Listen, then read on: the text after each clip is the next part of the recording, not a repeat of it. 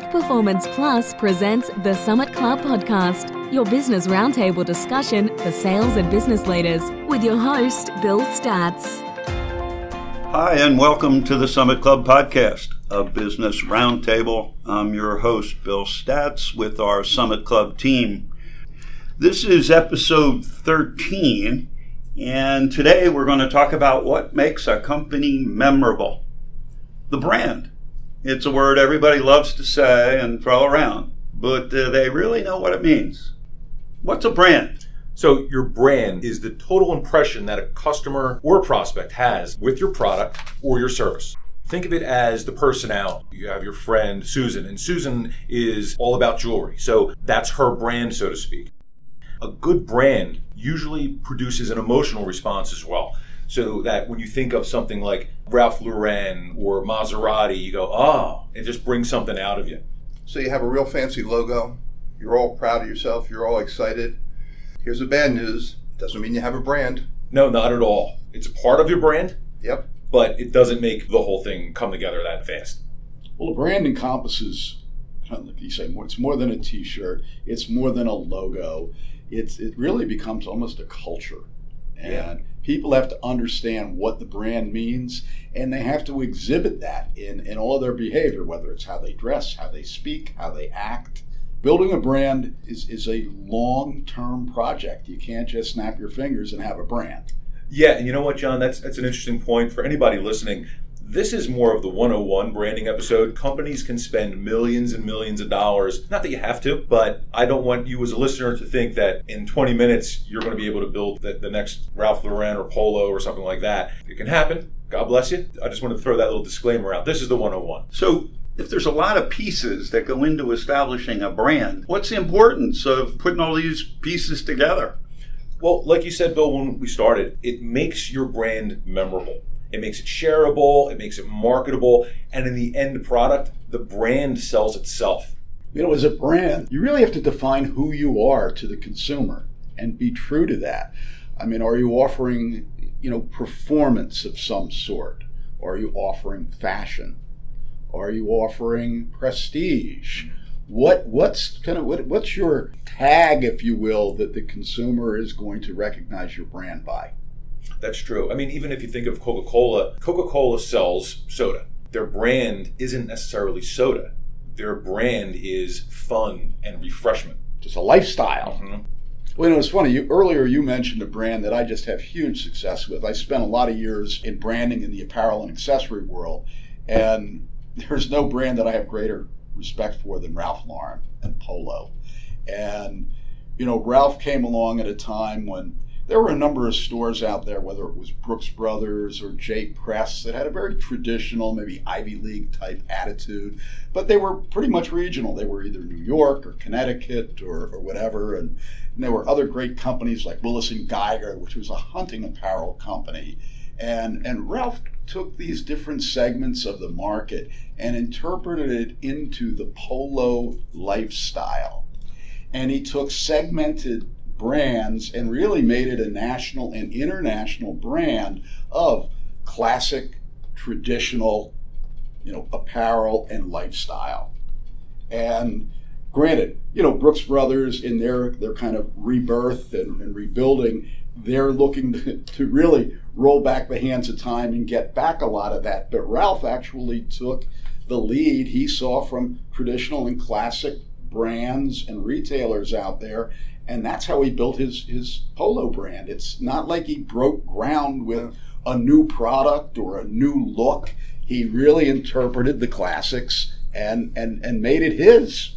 Yeah, and all his advertising, whether it would be print, whether it be TV, whatever it was all lifestyle advertising. Yeah.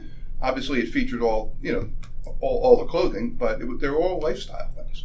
Well, so often with a brand, it's not just the piece of apparel or the whatever product it is. It's we're buying the lifestyle, we're buying the image, we're buying how it makes us feel. It's the perception. Absolutely. You know what's funny too, in a lot of retail locations, it's its own little store within a store. Yeah. I mean, you don't even have to get to the merchandise and stuff, and you know where you're going. Yeah. because you can see it. Right. Boom, and that's the branding. I mean, if someone can look across a crowded retail floor and see the dark wood and the brass and the color story and not even have to say what is that and go, oh, that's polo. Right. Yeah. Boom, that's branding right there. And I think memorable brands are always more than the product. I mean, there's that one store, when you go into their stores, which are self-standing things, their flagship store has like an indoor fishing thing. It's like a outdoorsy. That's Cabela's. Is it Cabela's? Yeah. Okay. Well, now they're part of Bass. Bass Pro. Bass, Pro, that's yeah. the one. And Bass also has Yeah. a very, Right. it's a lifestyle you Yes. walk into, not a store. You walk in and even the way that the place is fitted out. You have the wood timbers everywhere, and you might as well have like animals let loose in the place. It looks and feels like it's a hunting store and a lifestyle store. So where are we at this point? I mean, are we at a spot where do businesses do this on their own? How do they get ideas and concepts, and how do they flesh out this really what seems to be a complicated process of the visual stuff and the audio stuff and the social media stuff? And what are some steps that we take to create a brand? Why don't we talk about that for a minute?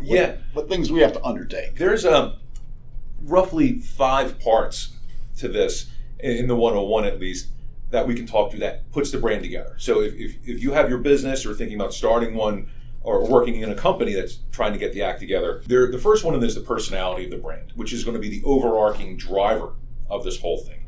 So if your business or company was a person, what would that person do? What is the gender of the person? Are they really uptight, accountant type? No offense to any accountants listening. Are they more of a sports person that hangs at the sports bar, easygoing, doesn't really care about anything? So the personality itself of how that brand comes across is a big part of that. And again, just think of it as if it's a person. What would that person be like? And then often that person will directly tie in with what your customers are like. You usually want to do business with people that you identify with. It's aspirational. Yes. The next one, which has a couple subparts, is the visual part of that brand. And the visual is the logo. And then inside of that, you can break it down where you have the fonts. The fonts themselves, as a designer, can vastly change the personality of what you're looking at. So the fonts are a big part of it. Color. There's a whole science of why certain colors bring certain emotions out of people when you see them too much. Then you have the imagery that's used in the brand. So when you're watching a polo ad, it's always people running around on the horses, having like these great, wonderful lifestyles on the boats and all that. The imagery itself becomes a consistent factor. The next up is what I call the look and feel of the graphic design. Is it portrayed as more of like a 1950s retro vibe? Is it portrayed as something like real super futuristic, high end, very clean, a lot of white space? The graphic design itself of the visuals play a big part of that as well. I'm tilting my computer to John as he's talking, because the new latest software enhancement for Apple is Catalina. And it's just an example of the imagery and whatever from Silicon Valley in a really beautiful picture of Catalina. It's powerful. It builds the brand. What about what about the sound? We got the visual, but there's a sound component. Yeah, sound can be really fun, and it's fun to work with personally. The voice talent.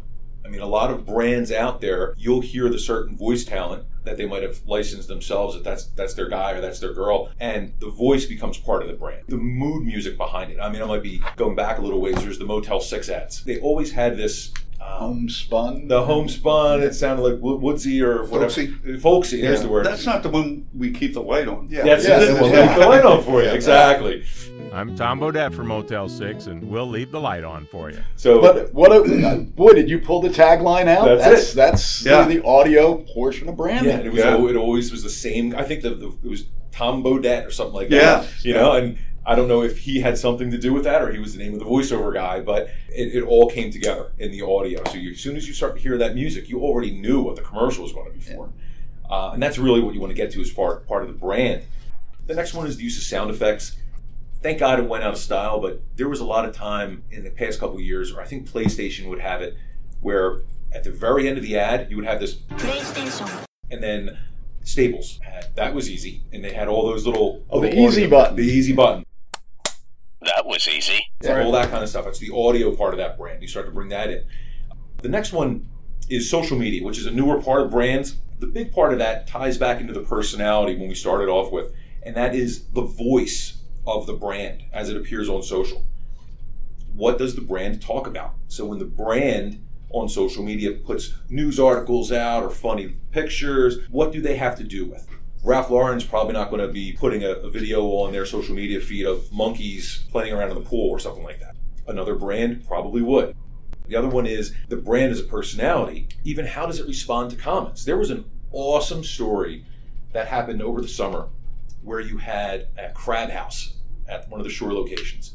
And PETA put a billboard up right across the street from the crab house. And they would torch anybody that chimed in on their social feed that said, oh, you're bad people because you're murdering crabs, because you're throwing them in the hot water. The brand would torch you, make you feel like a child. And most of the time in social media, people cave very quickly. You can see it like every other day on the news. Somebody says something and then everybody piles on Twitter and then they come back, oh, I'm so sorry. These guys doubled down like Donald Trump can't even double down on something. They just would come down and crucify it. It was awesome. But if your brand is positioned that way, it can actually work really well for you. But it's just, that's how the brand's personality is. Bottom line is, how you respond is a big part of the personality of your brand. Correct. So, isn't there a downside sometimes to poorly executed elements for a brand? Things that, and I'm even on social media or you're on YouTube and this pop-up keeps coming up and it's aggravating or whatever. I mean, don't you all oftentimes have to worry about that too? Where the placement is and who the audience is? Absolutely. Yeah, if you have a brand campaign, Rick, you worked in radio forever, there had to be radio spots that somebody comes up with, this is going to be the jingle for my brand and it's going to change the world. And it just drives you insane every time you hear the thing. Mm-hmm. Speaking for myself, there was this one for a roofer on KYW. And it sounded like somebody's kid sang the thing. And it worked. It got me out of bed because I jumped out of bed to turn the thing off. But yes, Bill, if you have a bad brand message and a bad brand rollout, it can really do awful things for you. Yeah, I mean, sometimes in radio, salespeople, in an effort to get a client on, would be sitting in front of the client going, hey, you have a great voice. Well, you should do your own commercials. So that often got them the order, but very often that person was not very good. And you'd have a horrible commercial that would not produce any results. So you'd have to be a little bit careful, with that. Or somebody who goes, I want to do my commercials, and you politely have to go, that's a horrible idea. Let us do them for you.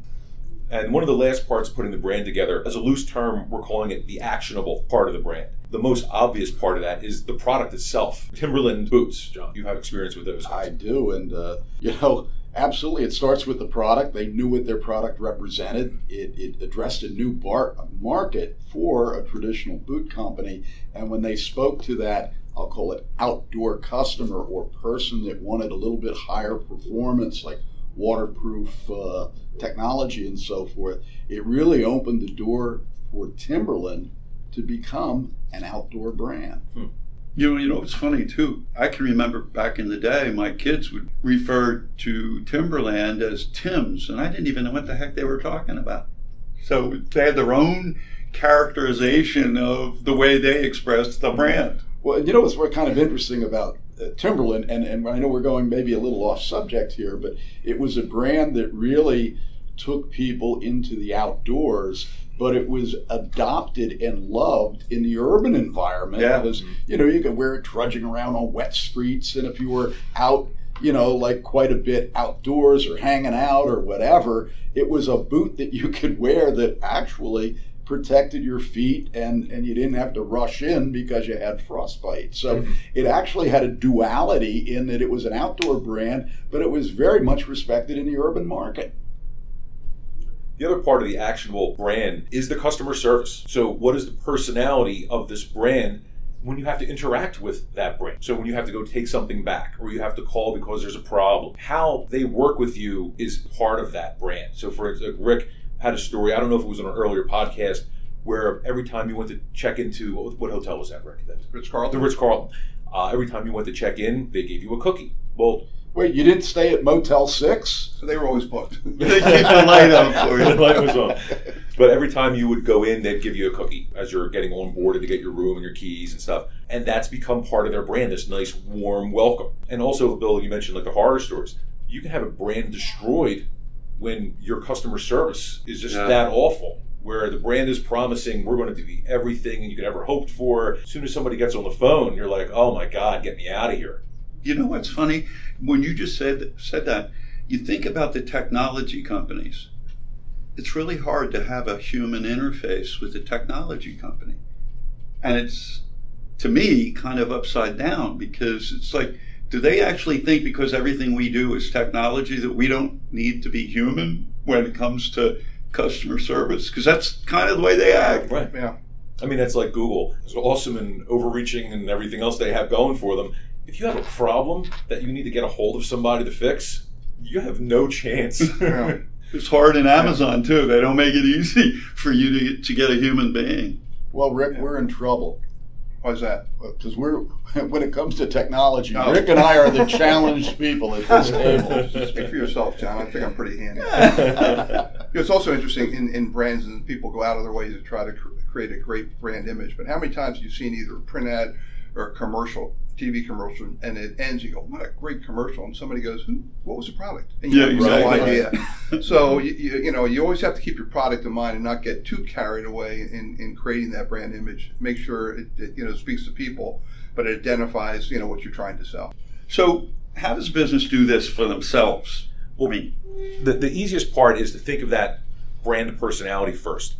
What would your business do and act and sell and respond like if it were a living, breathing person? And then once you start to figure that out, just be consistent with that messaging. As long as it works, be consistent with it. So that over time, people get to realize that your business is a certain way. They can expect how things look, how things act, how things are responded to. And even the products themselves and how the products work. To share an example, many years ago I was invited to the headquarters at Timberland, and their headquarters are very much where you would expect. Nice woodsy area in New Hampshire. It had a great track for running and walking and a circuit training and facility. And then I noticed there were these racks, and they were filled with kayaks and canoes and sunfish sailboats and camping equipment. Finally, I said to the guy, what is all that? Do you happen to sell those products as well? And he said, no.